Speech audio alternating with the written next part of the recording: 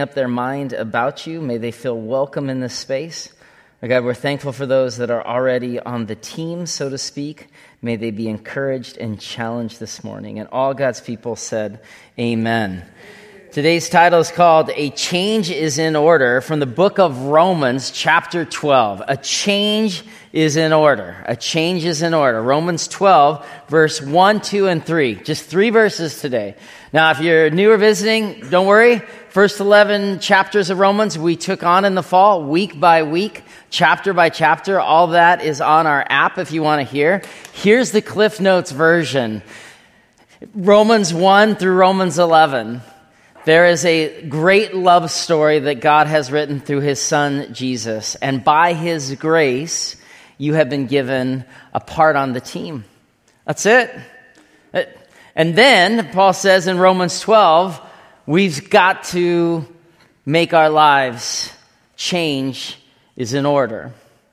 I'm a youth soccer coach and I've coached baseball and whatever else, and I love the practice of coaching, of taking a group of boys or girls and getting them to just play with passion. And sometimes I take it pretty serious. When they're kicking, I'm like doing pantomime on the sideline, and the goal doesn't go in. I'm like, no, and they're 8 years old or 7 years old or 6 years old. So I'm really into it as a coach. Not because I necessarily want to win the championship, though there's some of that, but more of I want to see them play with purpose. I want to see them play with purpose. There's something about seeing a group go from a formless group of individuals to playing with purpose as a team and seeing them come alive that's so energizing. 4 Novembers ago, the team has really rallied. The team is Green Crush. You've probably heard of them, right? They were 8, but a big deal in the Snow King League at the time. And we were playing in the championship, which was scheduled for a Sunday in November 4 years ago. I finished my duties as pastor, got through the message, changed into my coach gear, and ran to the field where the assistant coach had them warming up. And I was so pumped. I was so excited. It's championship Sunday. And in the youth leagues, we don't keep score in the early years, though all the parents are. And then this is the first year we're actually keeping score. The boys have made it to the championship. But through the first half, I don't know if it was the foggy November day. I don't know if it was the field that felt like it was about calf deep for these little boys. It was overgrown. But everybody was playing without purpose. They were so sluggish. And at halftime, I rallied them, and I'm like, boys, we've been together for 4 months. Win or lose doesn't matter, but can we play the game the way it was meant to be played, with purpose? And we went out there and you know how it went 4 years ago, Green Crush. We won the championship because when you play with purpose. Now, what's beautiful about this, even though it's 4 years ago, is that look at the coach's son, kind of the wings on the hair. That's a bold move. 6 of these boys are part of this church now. 6 of these boys, they're young men now, junior hires. Some of them were members of the church then, some have come, but 6 of these boys are part of this community. We love the youth of this church. We love trying to get the kids and youth of this church to know they're part of a team of faith. And this was really, really joyful because they played with purpose. Now, that's the thing Paul says here. We've taken 11 chapters to unpack the way we think about the faith, and now Paul says, you got to play the game. Turn to somebody on your left or right or behind you and say, play with purpose. Just look them in the eyes and remind them there's a way to play. Play with purpose. As we look at Romans 12, verse 1, 2, and 3, this is what Paul's saying. He's saying we've talked a lot, church in Rome, about the way we think, and yet faith is both theology and practice. There's a false dichotomy between theology or orthodoxy and ethics, orthopraxy. And depending on the season, depending on the church, depending on the communicator, we get into seasons where it's all right belief, not really informing behavior. And then we have whole denominations and churches that get all into behavior, not focused on belief. And this is a false dichotomy, Paul says in Romans. Verse 12:1. Therefore, because we've learned some stuff, we've got to play the game. Mercy available to Jew and Gentile. All are invited, but we're called to be transformed. And so as we look at Romans 12, just these first few verses this week, and then I'll preach next week on the rest of chapter 12 and how we know our different roles on the team. Paul's saying, first off, know God's love unconditionally, and may that so inform the way we live that we're utterly and completely changed. And this change here, change is in order, is your sermon title. I just want to drill down in that in a moment. Because especially in January, where some of us are still clinging to the hope of our New Year's resolutions, we want changed behavior. But Paul says in here that our behavior flows from a new view of ourselves, a renewing of our minds, and a view of who God is and who he says we are. And so our big idea this morning, the change is in order because of Christ's mercy. We're called to live different in 3 simple steps. And in no way do I mean to make our behavior transformation seem easy, because we will spend the rest of our days trying to get this right. But there's a new paradigm for disciples. Because of his mercy, we can live different in 3 steps, with a new view and a renewing of our mind and a new view of ourselves. View, renew, new. Let's begin in verse 1. Verse 1 of Romans 12, step 1. Start, says Paul, step 1 in the changes in order. Step 1 is to start with a new view.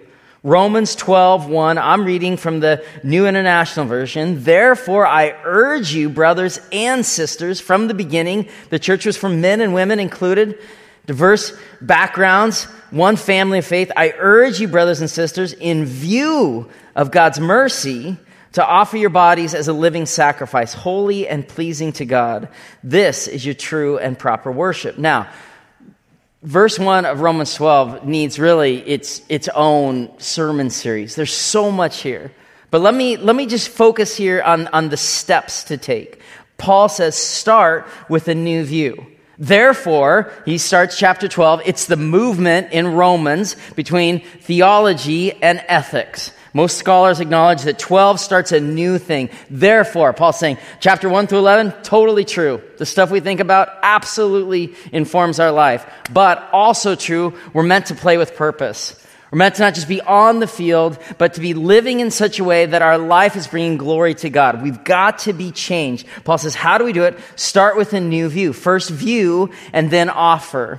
Now, if we just kind of drill down into verse 1, chapter 12, we view God's mercy, and then we offer our bodies as a living sacrifice. This is super important. The first thing we do when we want a change in our own lives is view where power comes from, and that's God.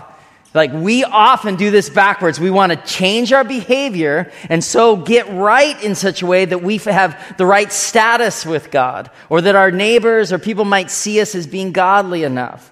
But Paul says, no. View God's mercy first. The first way to change yourself is to get a new view of Jesus. Or as Eugene Peterson translated, fix your attention on God. This is where change comes from. It's a new view. If we view, then we offer, then we are living sacrifices. There's an order to take. If we offer our lives as a sacrifice before we view God's mercy, or if we stop viewing God's mercy, but we're all about the sacrifice, we will be doing sin management, behavior only. Doesn't work. It doesn't. We know this to be true.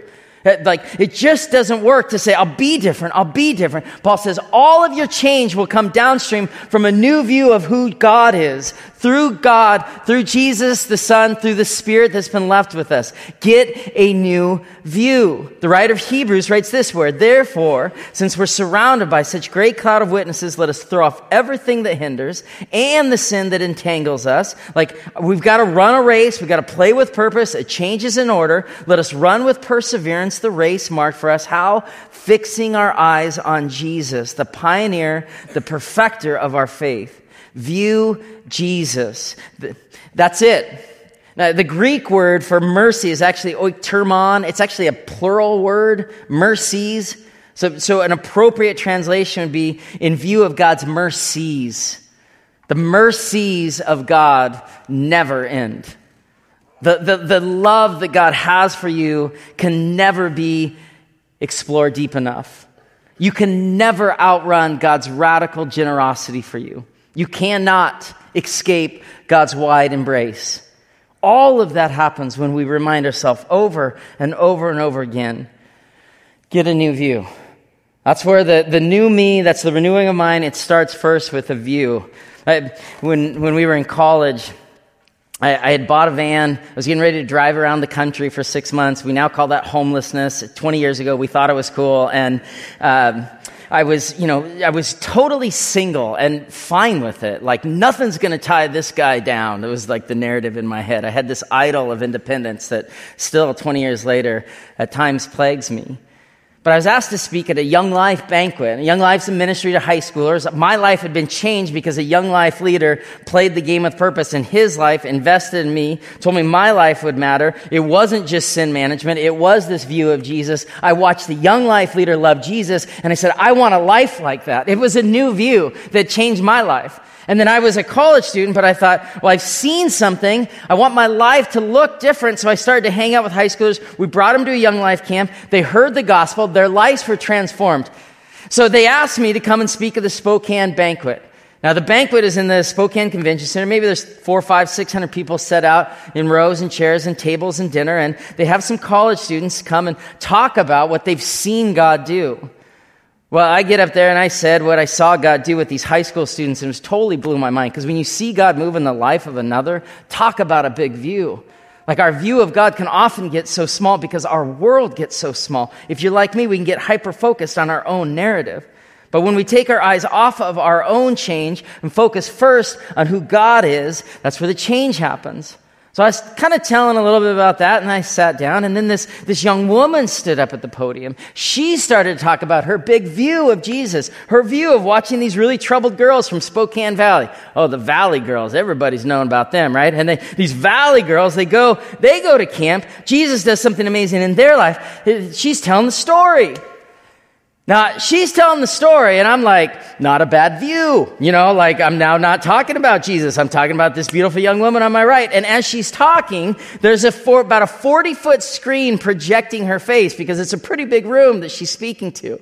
So God all of a sudden is kind of knocking on my heart. Scott, I know you think you're going to drive around the country, but this woman is really incredible. And as if to reinforce it, the view of the 40-foot version of her head. All right, God, I got it.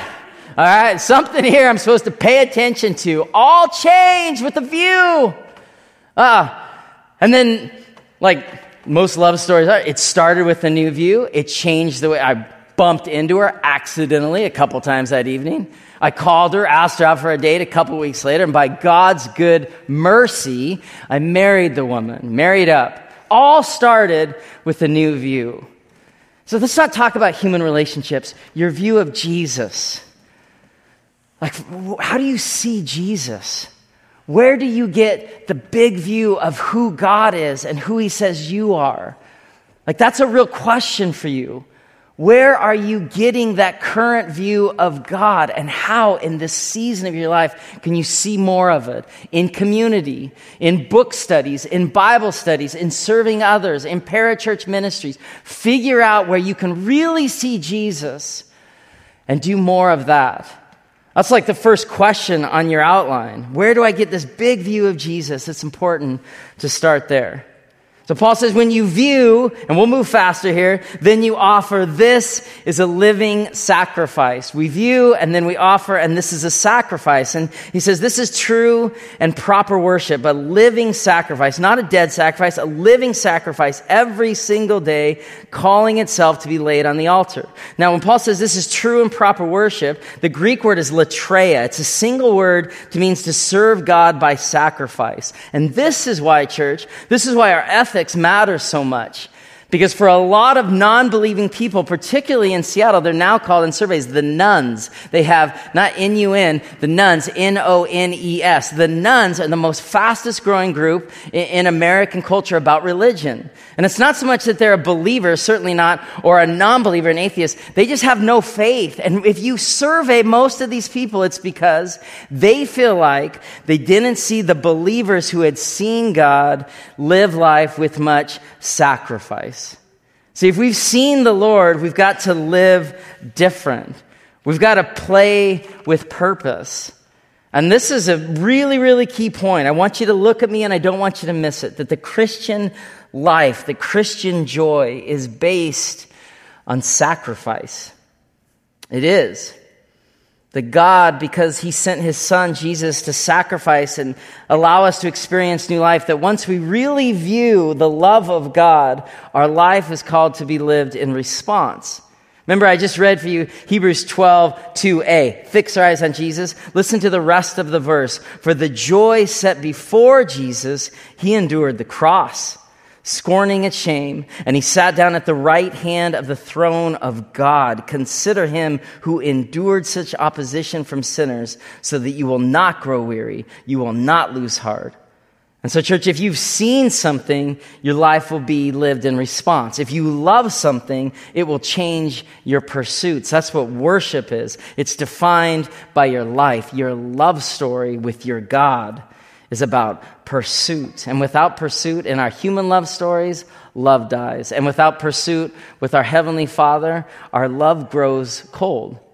So Paul says, get a new view, and then may your life be lived as a living sacrifice because of the mercies of God. And I love you all enough to say hard things to you. So I'll say this. What rules your time probably right now rules your life. Like where you're making the biggest investment in your time, if you're not cautious, that's ultimately where your obedience might lie. And so this is a taking stock type of message, where Paul's saying, when you lay your life down for me, your life itself can be a sweet aroma for me, says God. But response is needed. Living sacrifice means continually to lay down your life. And I know, Scott, okay, I did that 20 years ago. I came to a saving relationship with Jesus. That's called justification. Paul spends 11 chapters saying it's all a gift. So just give up on trying to earn it. And because of who Jesus is, it's all a gift. We've been justified by his grace and by his grace alone. And just simply say, Jesus, I confess my sin. Let me enter into this new life. It's done. It's done. Praise Jesus. It's done. We're justified by his grace and faith. And then the game starts, where we're called to play. You didn't earn your way onto the field, and no matter how you play, you can't be benched. This is a no-cut sport. Praise Jesus. But he's calling us to play the game, to play with purpose. A change is in order every single day to get a new view of God, to offer our lives as a living sacrifice. Now, what does that look like? That means if this is an altar, then we're called every day to lay our stuff down on the altar. This is our work. And for many of us, it's like we think we're working our way to God. Lay it on the altar. For some of us, it's the stuff we consume. And Diet Mountain Dew, praise be to Jesus. I don't know whose this is. I found it backstage. Sorry, I'm dying. It sounds like I drank Diet Mountain Dew. But in a deeper way, God's like, whatever it is that you're drinking and consuming and stealing parts of your joy, lay it on the altar. Your identity. This is my driver's license. Your identity, who you think you are. God says, lay it on my altar, the place where you derive your energy from. Your hobbies and your pastimes, he says, you lay it on your altar, your money, everything. That with this new view of this radical love, we're called to play with purpose. A change is in order. Through this text, it's like, lay it on the altar, your stuff. Okay, that's good. That's hard. I like it. I want to be called to a faith that's real. I know that people are leaving the church because faith isn't real enough. So I know that my life is meant to be lived in sacrifice, the way that Jesus did for me. I'm called to lay my stuff on the altar. Do you trust me? Sure. Come with me. Now, this is a harder step. This is Nathan, if you don't know him. A deep affection for him. Father of 5, can you imagine? Who does that anymore? He's a carpenter, but he loves Jesus. He's been a missionary, he's seminary trained, and yet he serves his family by building cabinets. Like, what a good man. You're a good man. I have deep affection for you. And like, this is the harder part of the teaching where God says, okay, you can put your stuff up on the altar as a living sacrifice. Do you trust me enough to lay the people in your life upon the altar? Well, you'll trust the people that you love secondarily to how you trust me. That's a hard one. And it's easier for us because there's a measure of distance. If you were my son or daughter, this would be that much more painful. But Nathan, if you would you lay down on the altar? Now, I'm not preaching about Abraham and Isaac today, and aren't you glad? That's, if you're not a Christian, that's a church joke. Sorry, but like, we're called to lay the people that we love on the altar. A living sacrifice. Now, Paul's like, in the Old Testament, they were hyper-focused on sacrifice. None of that's going on here. Paul's saying, but your ultimate devotion will be how you lay the people that you love. Will you put them before me? Will you trust your children with me?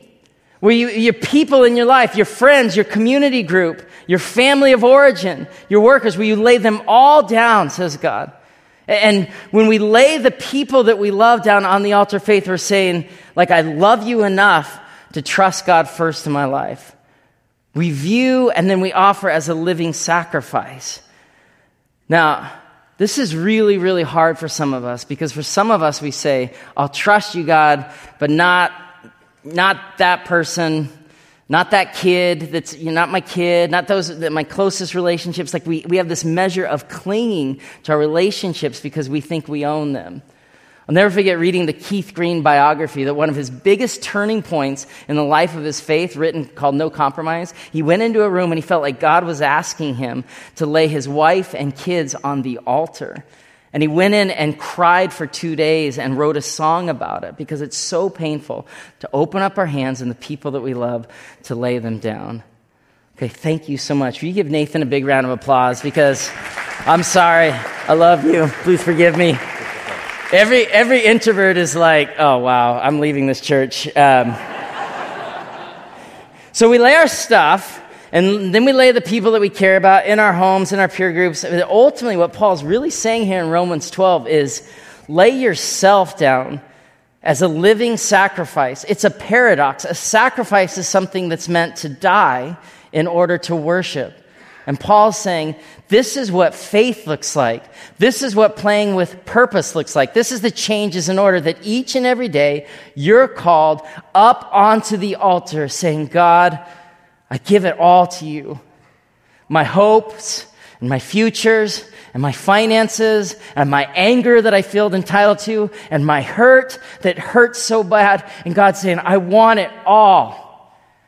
And we cling to certain parts of our story and we don't give it all. We don't see God's freedom through all of our story. Paul says the biggest impact in your life will be lived when you lay your life down as a living sacrifice. View His mercy. Offer yourself as a living sacrifice. And you don't know how humiliating this is to lay up here. And thank Nathan so much for that. You're thinking in your head like, man, I'm glad I'm not him. Here's the Christian story. We're all Nathan. Every one of us in this room. God has called you from the crowd to lay yourself down and to have your life be lived first with a big view of His love and mercy, certainly, but then your journey being characterized by obedience, by changed behavior. Paul's saying, live like that. That's where the new view starts with. And then secondly, that leads to a renewal of our mind. Transform your mind and God's will follow. Look at verse 2 of Romans 12. Do not conform to the pattern of this world, but be transformed by the renewing of your mind. And then you'll be able to test and approve what God's will is. This is step 2. Transform your mind and God's will follows. You'll be able to test and approve what God's will is. His good, His pleasing, His perfect will. Beautiful! Finally! Mid-January, you're going to tell me what God's will is. I've been waiting. Well, here's the will. It comes earlier in the verse. Do not conform to the pattern of the world, but be transformed. Be transformed. Be renewed. Do not let the world mold you into its picture of you, but be transformed by how? The renewing of your mind. This word for transform is the same word renewal. It's the same word for that Matthew used when Jesus went onto the Mount of Transfiguration and he took his 3 best friends and he was in unity with God. And his flesh fell away until he was just one with God and they could see the very divinity of Christ. He was transformed. Church, if you believe in Jesus, his Spirit lives in you and God is waiting to unleash that same power at work in you. This is the sanctification journey. Receive the grace that is free for you to receive and then live the faith. But this is really, really, really important to key in. That the way of faith is about addition, not subtraction. The way of more and more Jesus isn't less and less and less behavior modification. We've done a steady diet of that in the church. Don't drink, don't smoke, don't practice these sexual behaviors. We think if we don't do things, that somehow equals the glory of God. It does not. No, we add into our lives pursuit of who Jesus says we are. We add into our lives the renewing of our mind that through scriptures we're told daily that we have a different idea than what the world says about us. That our mind is so renewed as we confess our sin, as we gather in community, that as we're reminded day after day after day, it's an addition. This is what Paul is saying. What is God's will? It's to test and approve the good, pleasing, perfect will. That God loves you and your life is meant to be lived in obedience of him. Loving God and loving others. Paul says in 2 Corinthians 3:18 about the transformation that happens with the renewing of minds. We all with unveiled faces, we contemplate, see a new view. We contemplate the Lord's glory and we're being transformed into his image with ever increasing glory, which comes from the Lord who is the Spirit. We've spoken about this before. So earlier in Romans 12:2, when Paul says, do not be conformed, be transformed. In 2 Corinthians 3, Paul says, don't be like Moses who put on the veil when he spoke with the people to hide what was fading away. No, what Paul's saying is with unveiled faces, with the mask off our face, look to who Jesus is and have your mind renewed. The growth that we hunger for happens as we unveil ourselves and we don't hide anymore and we deal with our brokenness and we deal with our loneliness and we continue to press on to play with purpose. And then we hunger for a life lived in response. James 2:17 and Romans 3 hold kind of this paradox of faith about behavior and response. James 2 says, in the same way, faith by itself, if not accompanied by action, is dead. But Romans 3 says, we've already learned it. We maintain that a person's justified by faith apart from the works of the law. Now, at first blush, you might think, how do I hold these two pieces of Scripture, hold them together? Well, this is the changes in order. Because the order of faith is we've been justified. There's nothing we can do. But as we begin to have our mind renewed, we say, God, I want to play with purpose. I don't want a dead faith. I don't want to have to delineate, is my faith alive or dead? I just want to have purpose in my life. This is the journey. Or as Jesus says in Matthew 5, in the same way, let your light shine before others, that they may see your good deeds and glorify your Father in heaven. In the book of Titus, which is kind of this odd little book that most people don't read a whole lot, but it was probably Paul's last letter. He writes this, he says, these people profess to know God, but they deny God by their works. And so most of us in this room are here in this room today because we saw somebody that had a big view of God and they invested in our story. And so start with the big view and then have your mind renewed and be transformed. And this is where it starts to get real. How's your thought life? Probably needs to be renewed. How's your marriage? Probably needs to be renewed. How's your anger and your bitterness and your frustration? Probably needs to be renewed. How about your clinging to that old hurt that God says all of it must be transformed? The renewing of your mind and the washing of your spirit. And we'll spend many days on this journey.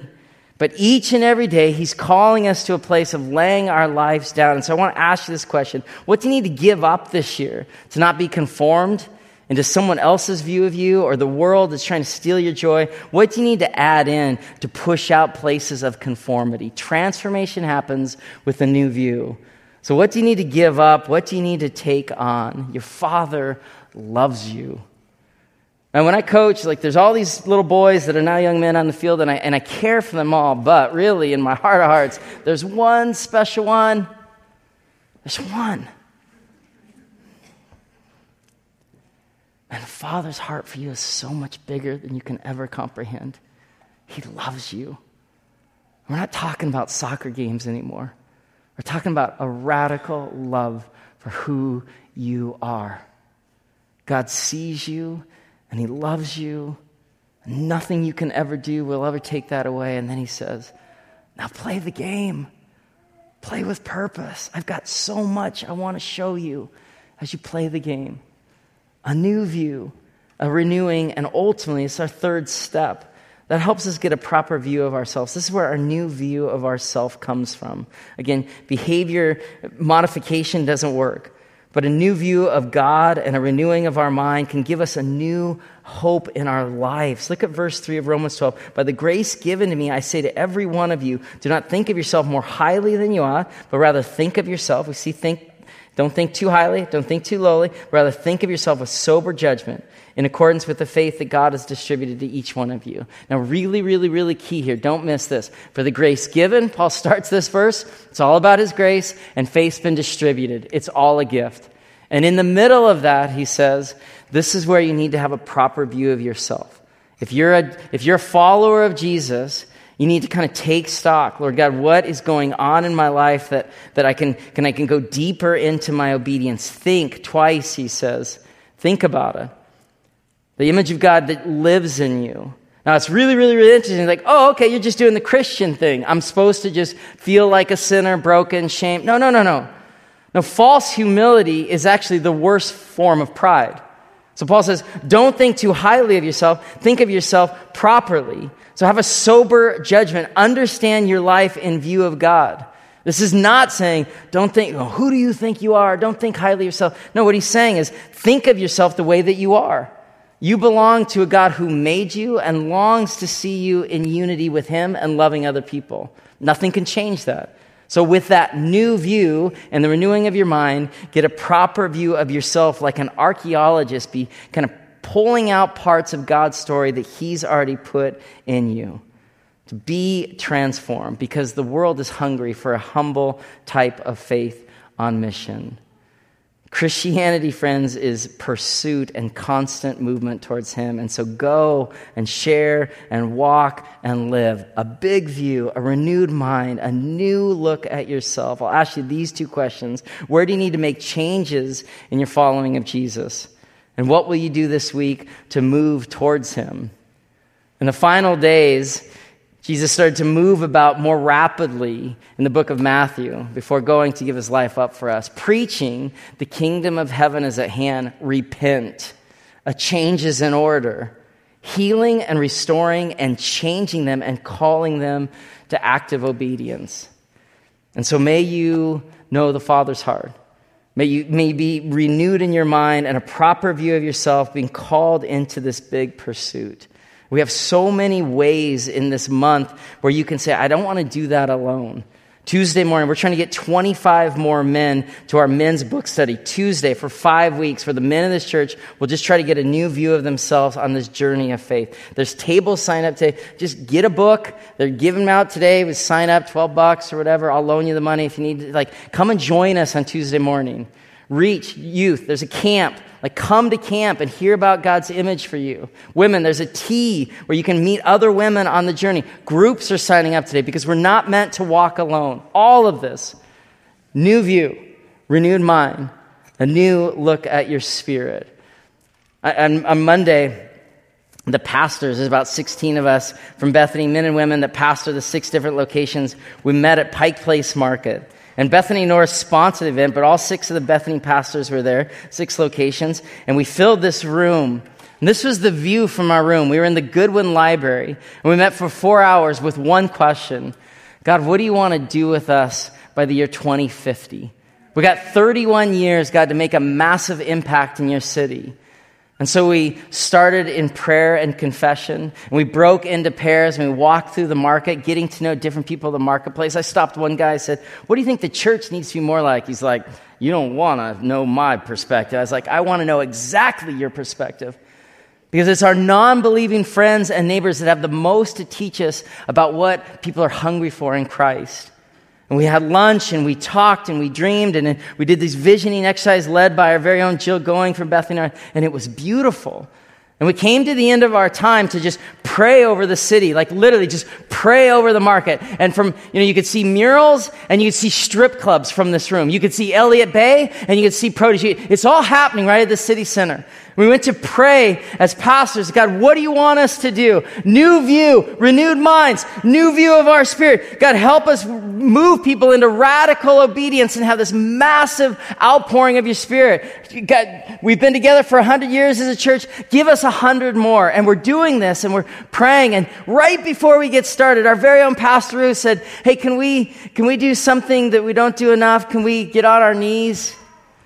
And so the pastors, from the senior pastor down to the 28-year-old new associate pastor, men and women, every era represented, on our knees.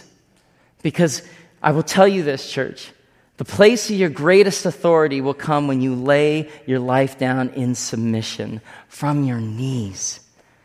Living sacrifice because of who God is. Not trying to earn anything, but a life lived playing with purpose. And so we're praying on our knees. And if you've done this for a while, it gets a little bit uncomfortable, and then you get accustomed to this place of submission. And we're praying, and the Spirit's kind of pouring out, and people are kind of, just moving this way. And then all of a sudden, this other woman in the room, she starts singing. She says, I exalt thee, I exalt thee, I exalt thee, oh Lord. And we're all singing over and over and over again, and it hits me that the place to exalt is from a place of laying your life down. So may you get a new view of who God says you are. Start there, because He loves you. And may you have a mind renewed. That's the will of God. And may you get a new sense of who He says you are. And may this year be one of obedience. I think God continue to allow us to order our lives in such a way that we change, that our lives lived in response, that we would play with purpose. Would you pray with me now? Lord Jesus, thank you for this church, these men and women gathered. We pray as we turn towards song, we quiet our hearts, Lord, that you would just move, your Spirit would move in this place. We're so grateful, we're humbled and thankful that we're on your team. Some of us are on the bench, and some of us feel like the all-star center forward, but we're all one. We were given your grace to even be here. Lord, give us a purpose to our lives. Let our lives be lived as living sacrifices, laying our stuff, laying our relationships, laying our very lives on the altar in obedience to you. Lord, it's a hard word. It's a good word. Encourage your people now. And all God's people said, amen. I want you to stand, if you would, as we close in song. And there were 4 questions in your outline. Where do you get the best view of Jesus? What do you need to give up this year to not be conformed? What do I need to add to push out place of conformity? Where do you need to make changes in following Jesus? What will you do this week to move towards him? I want you, just as we just kind of quiet ourselves here a little bit before we sing, just to answer one of those questions. Right now in this room, will you bow your heads? You can cheat and look at your outline if you need to, but there's one of those questions that for many of us in the room is just like, the Spirit of God is empowering and convicting us. And so now as we just turn ourselves over to your power, Spirit, we pray that you would move us towards obedience. Help us answer one of those questions just in the silent spaces of our heart. And for many of us, we need to actually take a moment and confess that we've been distant or hungry, Lord, for a new view. We start there. And then we answer one of those questions in our heart. Let's just pray and open our hearts up to the Spirit, which right now wants to move us closer to himself.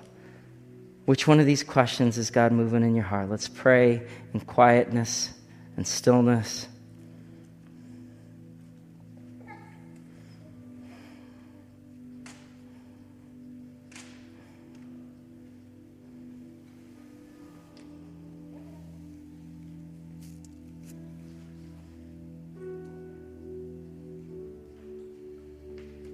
Our heads are still bowed, and many of us we're going to start with a new view. It's been a while, and we're sorry we've been distant, but thank you for reminding us that we play for the audience of one.